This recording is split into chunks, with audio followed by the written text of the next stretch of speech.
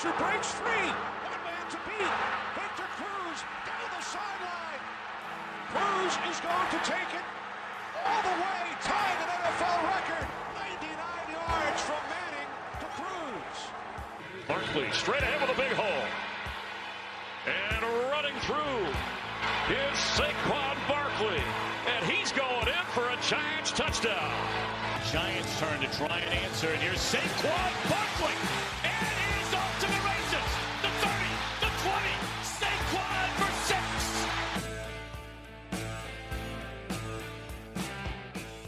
6. What is up, Giants fans? And welcome back to another episode of Talking Big Blue with JQ. I'm your host, Jack Quattararo. Alongside with me, my lovely co-host, Thomas Sinertia. And here we are on Monday night, recapping the Sunday night football loss to the Cleveland Browns. Giants lost 20-6. Definitely not the best game for the Giants. Definitely wasn't the most entertaining game, but there is a lot to look at. So, Tom, without further ado, my friend, how was your weekend? We'll start off with that. Weekend was a lot of fun. Just, it was it was championship Saturday for college. The games were absolutely bananas. I think every single game I watched was awesome. I liked Clemson to win, so obviously that's why that game was fun. The Florida-Alabama game was absurd. They combined for 99 points.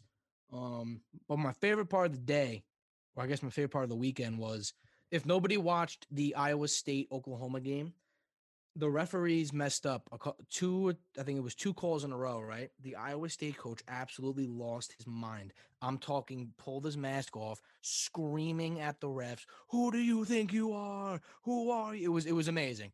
I'm sorry, but no, weekend was good. Giants got spanked on Sunday Night Football on national television, so that kind of sucked. But here we are. Show goes on. Here we are, Tom. It sounds like you had a fun college football weekend, though. I did get to catch some of the games. The Alabama game was amazing.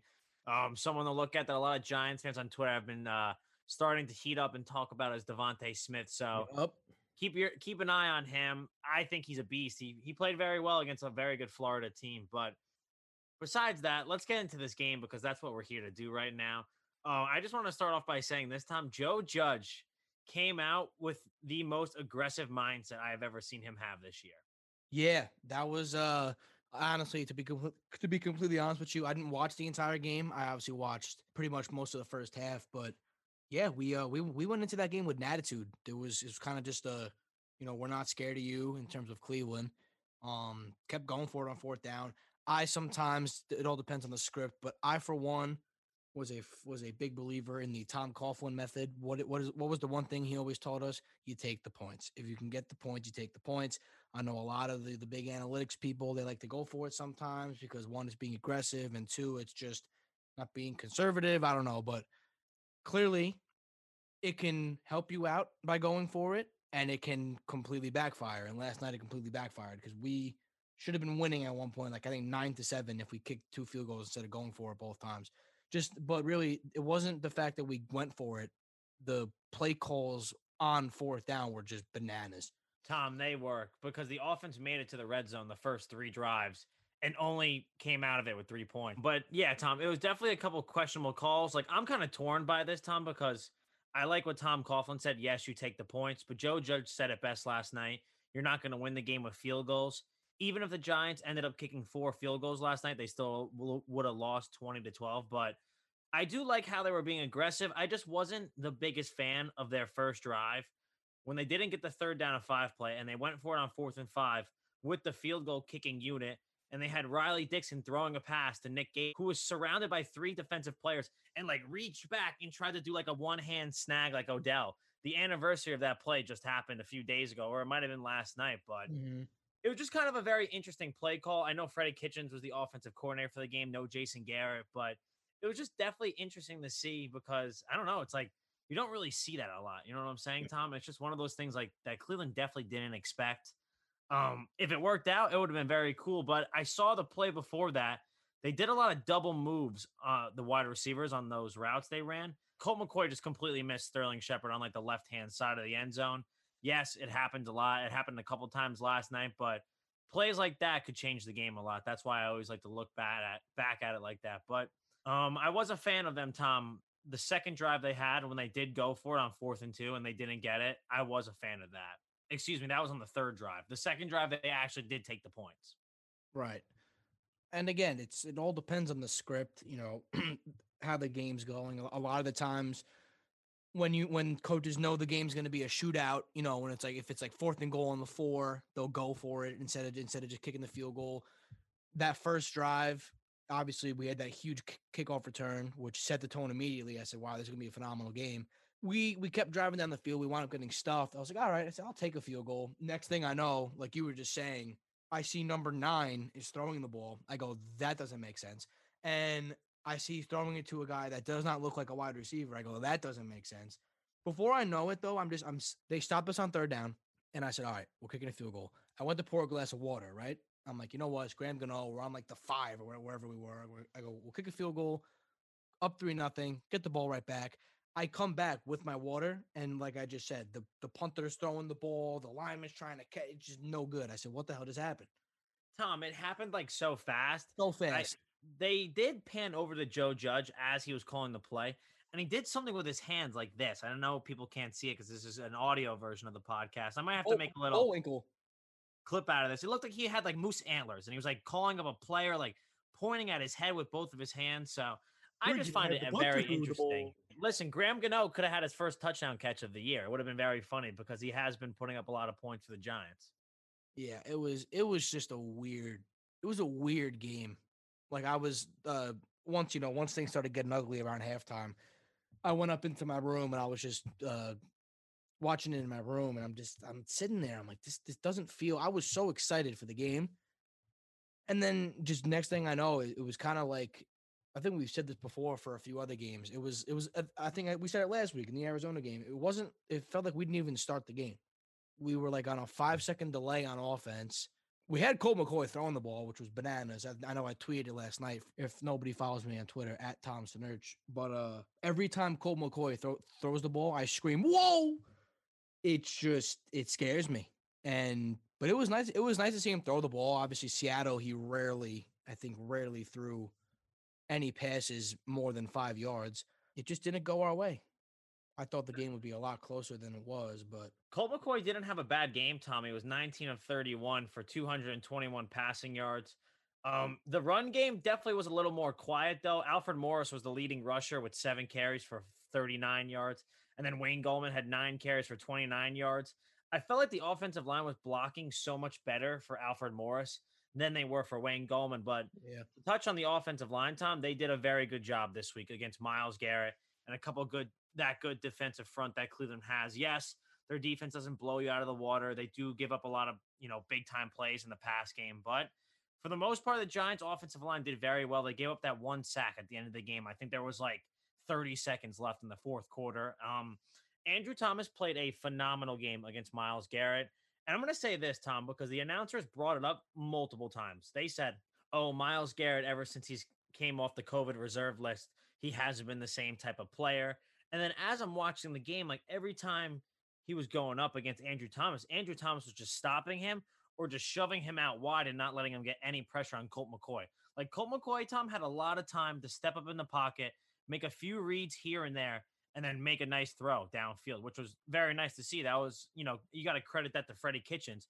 He was able to spread out the offense more than Jason Garrett honestly has this year. He took chances downfield. He took a couple shots with Slayton, Ingram, you name it. Sterling Shepard had a nice game.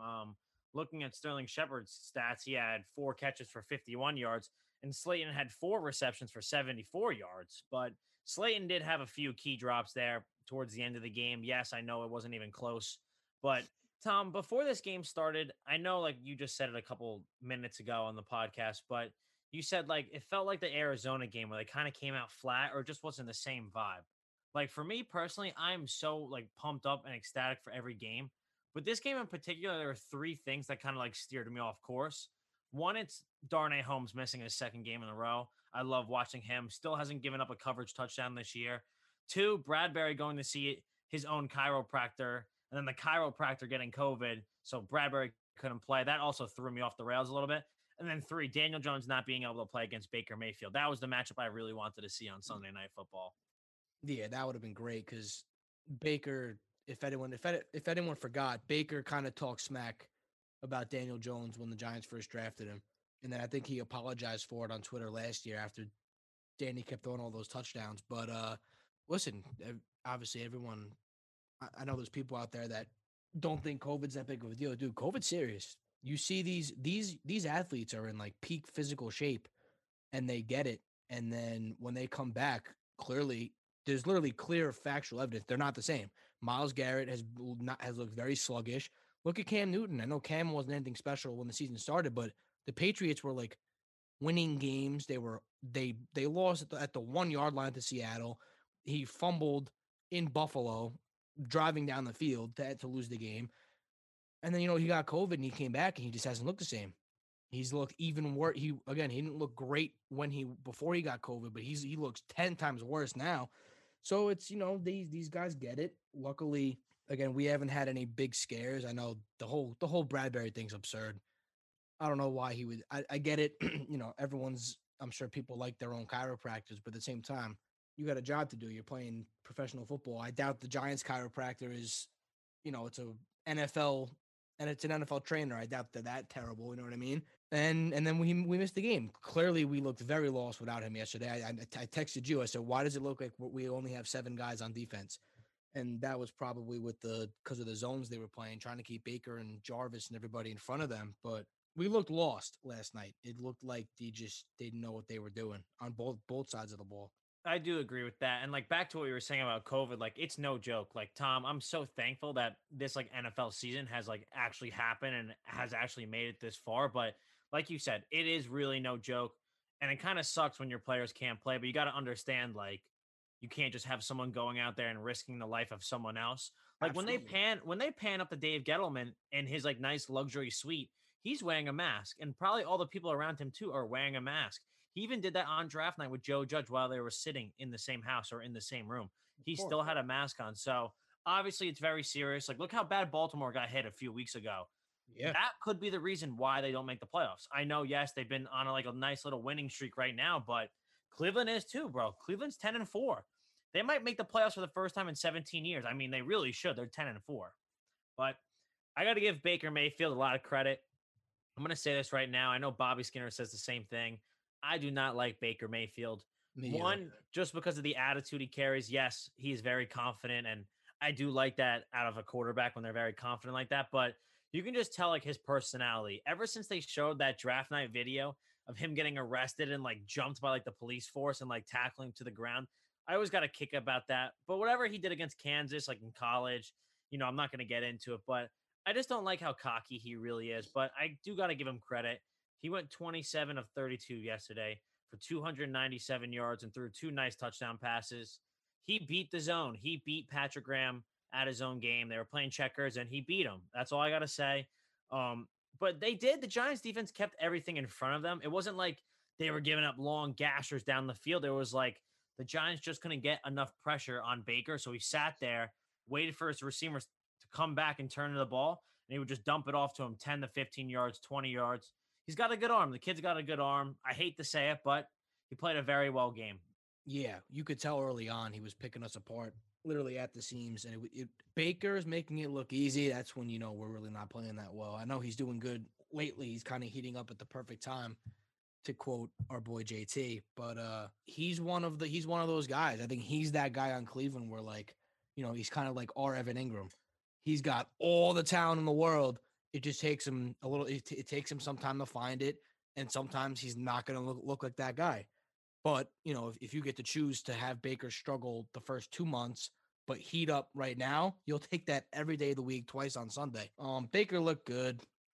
I guess I don't know, dude. It was just it looked like they were toying with us the whole time. I don't really have much else to say. Our offensive line played great. I know you touched on it. Colt looked like he had plenty of time to throw the ball. And that's it. Our defense would clearly, they only gave up 20 points.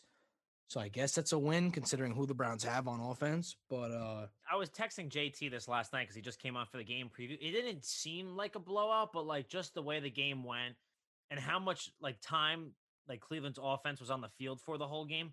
It was just like Arizona. I felt like the defense was out there the whole time. Dexter Lawrence was the only one to pull off a sack last night, and which is phenomenal because he played a very good game. He is a run blocking machine. The Giants yesterday, they did a very good job stopping the run. You look at a guy like Nick Chubb, he had 15 carries for 50 yards. That was it. He averaged 3 yards a carry. And then Kareem Hunt had 7 carries for 21 yards. The Giants did their job against the run, and it really did hurt them not having Bradbury, not having Darnay Holmes. Xavier McKinney, though, you got to give him a lot of credit. He, in coverage, when he was covering someone on defense, I'll break it down for everyone, he did not allow a single reception and gave up 0 yards, according to Pro Football Focus. So that's something very cool to look at. His snap count has increased drastically because of, no Darnay Holmes, no James Bradbury. And I think it's going to continue, but he played very well yesterday. I loved seeing him out on the field because he was probably the most hyped I was for a Giants draft pick this year. Yeah, it was great to get Andrew Thomas, but Tom, I've said this a bunch on the podcast. You don't get a lineman and you're like, yeah, like to the moon, like excited. Like when you get a guy like McKinney and you see how like versatile he really can be, like that was really awesome. Cleveland picked up on the blitzes, man. Their offensive line's very good. They even lost one of their starting offensive guards last night, or tackles, and the backup came in and did his job. He didn't give up any pressures. He didn't give up any sacks. Maybe the one sack was credited to Dexter Lawrence against him, but they picked up every blitz, man. If it was Logan Ryan or Jabril Peppers or Xavier McKinney coming in, they picked up every blitz and just gave Baker plenty of time to throw the ball. And he made the Giants defense pay, who was definitely very thin at the cornerback position.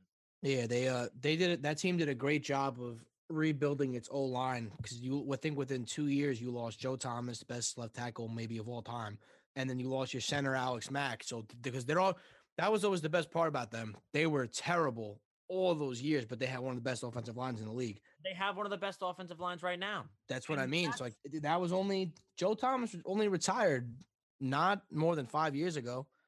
Look at us. We've been trying to rebuild our O-line since 2011. But hear me out. I have something to say. I got to cut you off before I forget this, because I forget things sometimes. You do. The jump that Baker Mayfield has made from his second year to his third year is what Cleveland wanted out of him, and now they have it. Yes, Stefanski's a great coach and all, but obviously he can do all the coaching he wants, but it's up to the quarterback on the field to get the job done. Yep. I've loved what I've seen from Baker this year, the past couple of weeks, especially, dude. That offensive line changes a team. You see it. Chubb will get 9 yards one play. Kareem Hunt will get 10 yards in the next play. It's just a back and forth like pinball machine. And then Baker will throw it downfield or make a nice 15-yard completion, and that's that. But you got to give credit where it's due, and Cleveland definitely changed that team around and that franchise. Look at them right now. They're 10-4. Dave Gettleman, look at him. Another losing season. And this is why I am such a big Dave Gettleman hater. The Giants are sitting at 5-9. They gave him what? This is his third, fourth year now. You're trying to see them win. You're trying to see them do better. And you're still about possibly going to be a double-digit loss season once again. Hopefully the Giants can string out 2 more wins and win the division, but we'll see how everything goes, Tom. I just had to rant about that real quick because I like how Cleveland really changed their team around. Yeah, I think obviously I mess around with you. I love just hopping on the Dave Gettleman wagon, but at the same time, we're trying to clearly our team has holes that need fixing very badly. And listen, Joe Judge is not the problem. If anyone thinks that Judge is the problem with this team, I'm not going to say they're dumb because it's mean, but they're silly. They're silly in the brain. Joe Judge is not the problem with this team. If anything, he's the reason we're doing this good. Him and Patrick Graham. But I think I saw you might have liked it. I always forget to see if you like it or not because I didn't follow the person on Twitter. But I saw something last night. It said, obviously, you fire Gettleman and you let Judge run the hiring process. Don't have John Mara and Steve Tisch just hire some random guy that Judge doesn't even know or didn't even get a chance to talk to, because that happens a lot. The owners don't talk to the coaches, and then they'll hire a GM, and the coach could be doing so much good work for the team, and then they don't get along, and then the team's back to square one.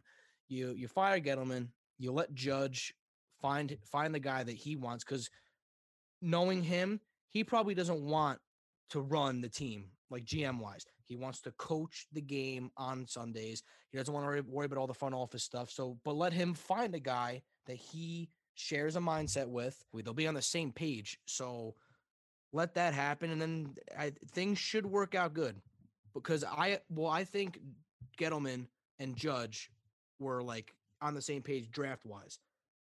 Like this is who Judge wanted. So yeah, it made Gettleman look good that these guys are starting to pan out. But Judge wanted these guys. Who the hell knows who Gettleman would have picked with the 4th overall pick? But I Yeah. agree with you, Tom. Yeah. I really do agree with you. I think there's things that you can be positive about, but I do think it's time to move on. Because I'm gonna say this.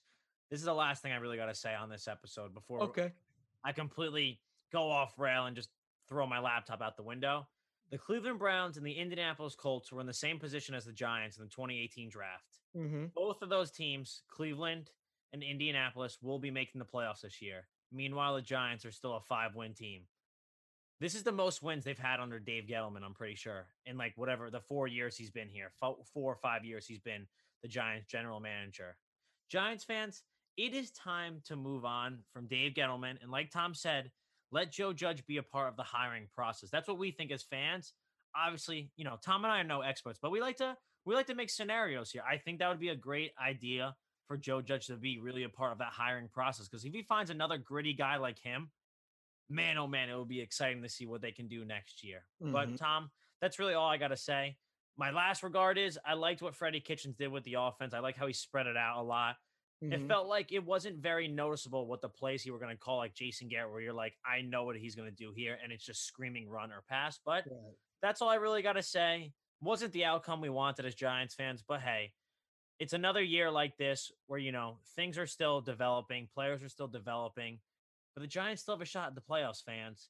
If they Only win one one game more out. game, if Washington loses out, yes, they have Philly left and Carolina. If they lose out and the Giants beat Dallas, the Giants are in.